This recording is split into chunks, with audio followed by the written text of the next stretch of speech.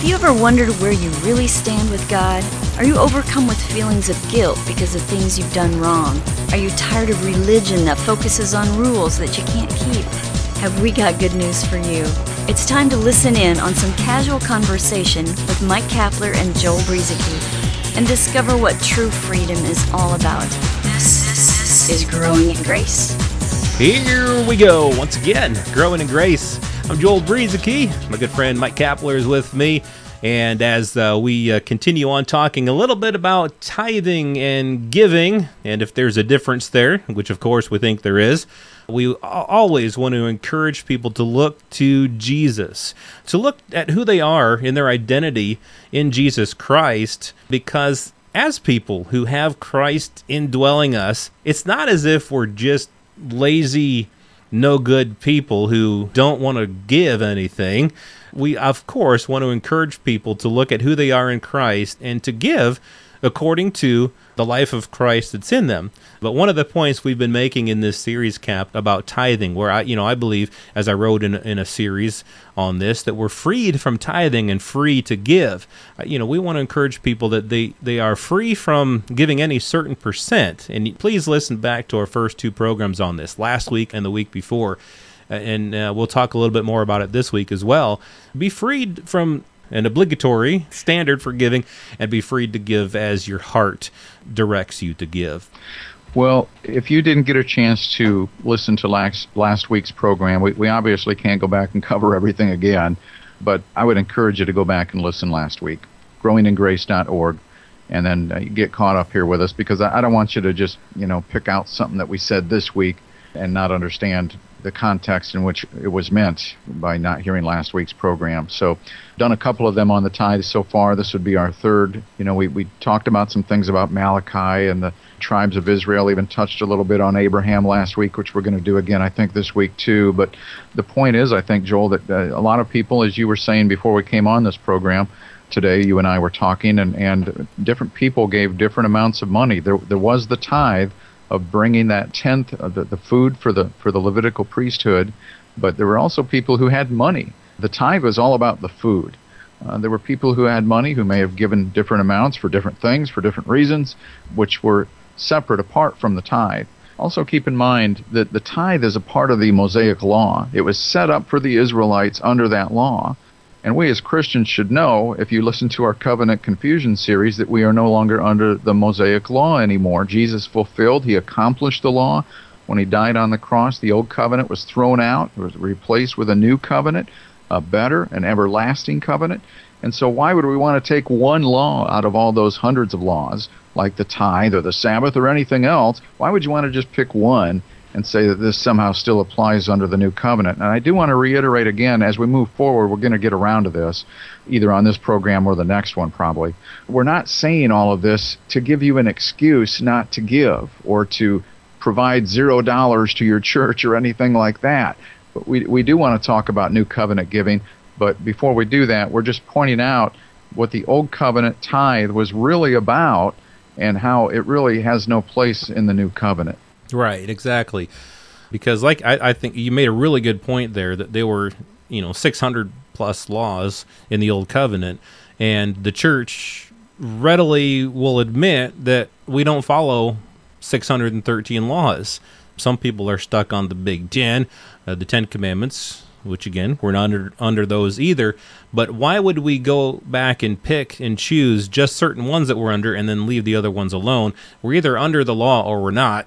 And we're not. And so we're not under any tithing laws. And it's true. We're not under any obligation to give anything whatsoever. We're not obliged to give. However, it is our new nature to give. We are encouraged to give. I think, Paul gives a really good way to decide how much we want to give. Give cheerfully according to what you have decided in your heart to give.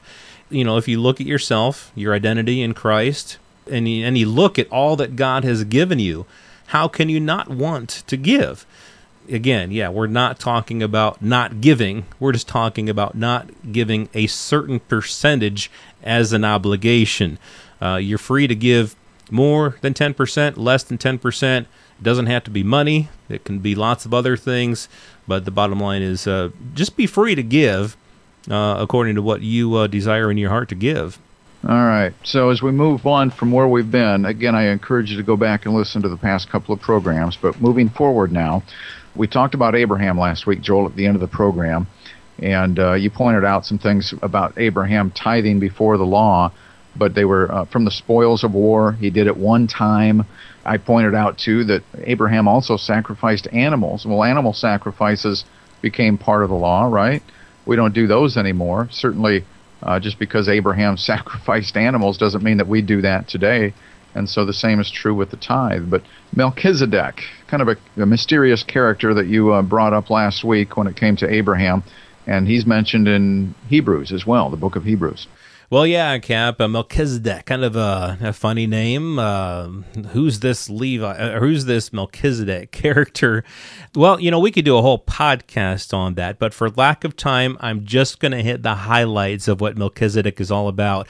And I do encourage everyone to read this for themselves. Going back to Hebrews 5, 6, and 7, a very long story made short. What we have here, the writer of Hebrews quotes from the Psalms, I think it's Psalm 110, saying that, he says this 5 times, that Jesus is high priest according to the order of Melchizedek. And here's what it says about Melchizedek in Hebrews 7. Melchizedek, to whom also Abraham gave a 10th part of all, first being translated King of Righteousness, again, this is Melchizedek, and then also King of Salem, meaning King of Peace, without father, without mother, without genealogy, having neither beginning of days nor end of life, but made like the Son of God, remains a priest continually. That's Melchizedek. Contrast that with the earthly ministry of the Levites. They were mortal men. They died. Their sacrifices had to be repeated over and over and over and over again. They died, and new priests had to come. And they died, and new priests had to come. And it just repeated over and over again. And as Hebrews says, it made nothing perfect. However, through Jesus, who was of the order of Melchizedek, that's where our perfection came from. The problem was that the law said that the priesthood had to come through Aaron, and that's where the Levites came from. They descended from Aaron. Jesus didn't come from Aaron, though. He came from the tribe of Judah. So, from a law point of view, Jesus could not be our high priest. So something had to be done. Something had to be proven. It had to be proven that Jesus was greater than the Levites. And so here's, again, real briefly, what Hebrews 7 says about that. Abraham tithed to Melchizedek. What that proved was that Melchizedek is greater than Abraham. Well, the Levites eventually descended from Abraham. And so when Abraham gave his tithe to Melchizedek, those Levites were still in Abraham. They were in his bosom. They were in his loins, as the Bible says. So that proves that when Abraham gave his tithe to Melchizedek, that the Levites effectively tithed to Melchizedek. That proves that Melchizedek is greater than the Levites. And since Jesus is of the order of Melchizedek, then Jesus is greater than the Levites. That is all that Hebrews 7 is trying to say. It has nothing to do with us tithing. It has nothing to do with us giving a tithe to Jesus. It's all about proving that Jesus is greater than the Levites, so that it can be said then that Jesus is our high priest. So much more can be said about all this, but I really wanted to hit the highlights and just show what the writer was trying to say. It's so important that we understand that, and again, I could go on and on about that, but I think that's a good of a summary as I could give for now.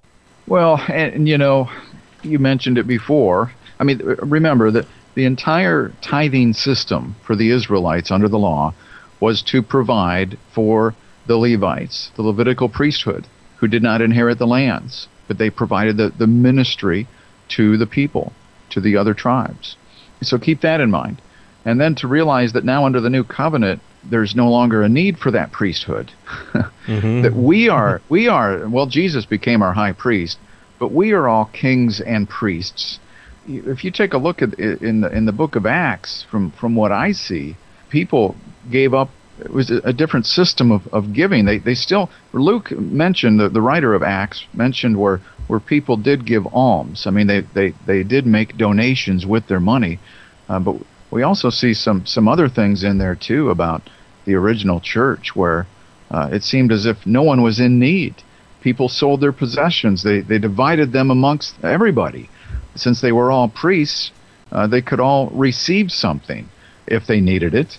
And so there were people that were in need who didn't necessarily have to give. They were receiving. And yet I don't think people were necessarily without, Joel, even though it says they sold their possessions and divided them amongst themselves in the book of Acts. The Bible also tells us, as I mentioned, that they still continued to give in dollar amounts with alms, as Luke termed it. And so we're now in a different area, a different place where we can give. And I'm just kind of sad that, again, as we said in our first program on the tithe, there's a lot of good people out there in the church, a lot of pastors, well-meaning people who are just passing along what has been taught to them.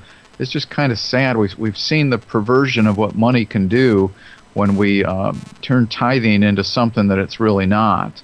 It was never about tithing money under the old covenant, and there is no tithing, so to speak, under the new covenant. Tithing, again, it just simply means to give a tenth, not necessarily a tenth of everything that you have. And so back then it was all about food, and now we're in a different place, Joel, where we're not trying to encourage you to not give to your church or to give to wherever you want to give your money or other things that you might have to give. We're not trying to discourage that at all. In fact, I think under the new covenant that can be accelerated in a very freeing and a way that brings liberty to people, Joel, because as Paul told us, everybody now under this new covenant can purpose in their own heart what they want to give and do it cheerfully.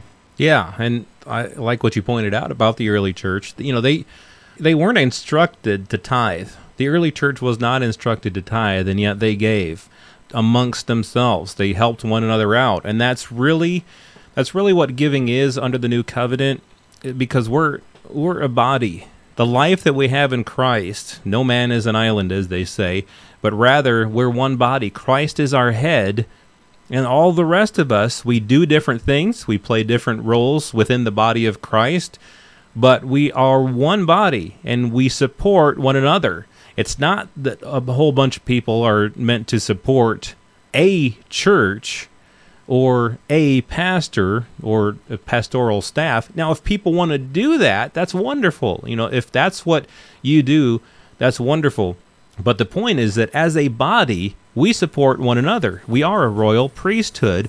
It's not like anyone is better than anybody else, but we as a body are meant to support one another, and that involves giving of money, giving of our time and talents, and so many other things. And so, like you said, we'll have to move on next week, talking about some of these things. How if we don't tithe, how is the church provided for?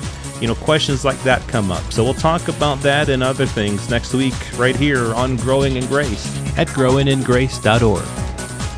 This has been Growing in Grace with Mike Kapler and Joel Brizicki, heard online through various internet sources around the world each week. To access hundreds of past programs, visit graceroots.org.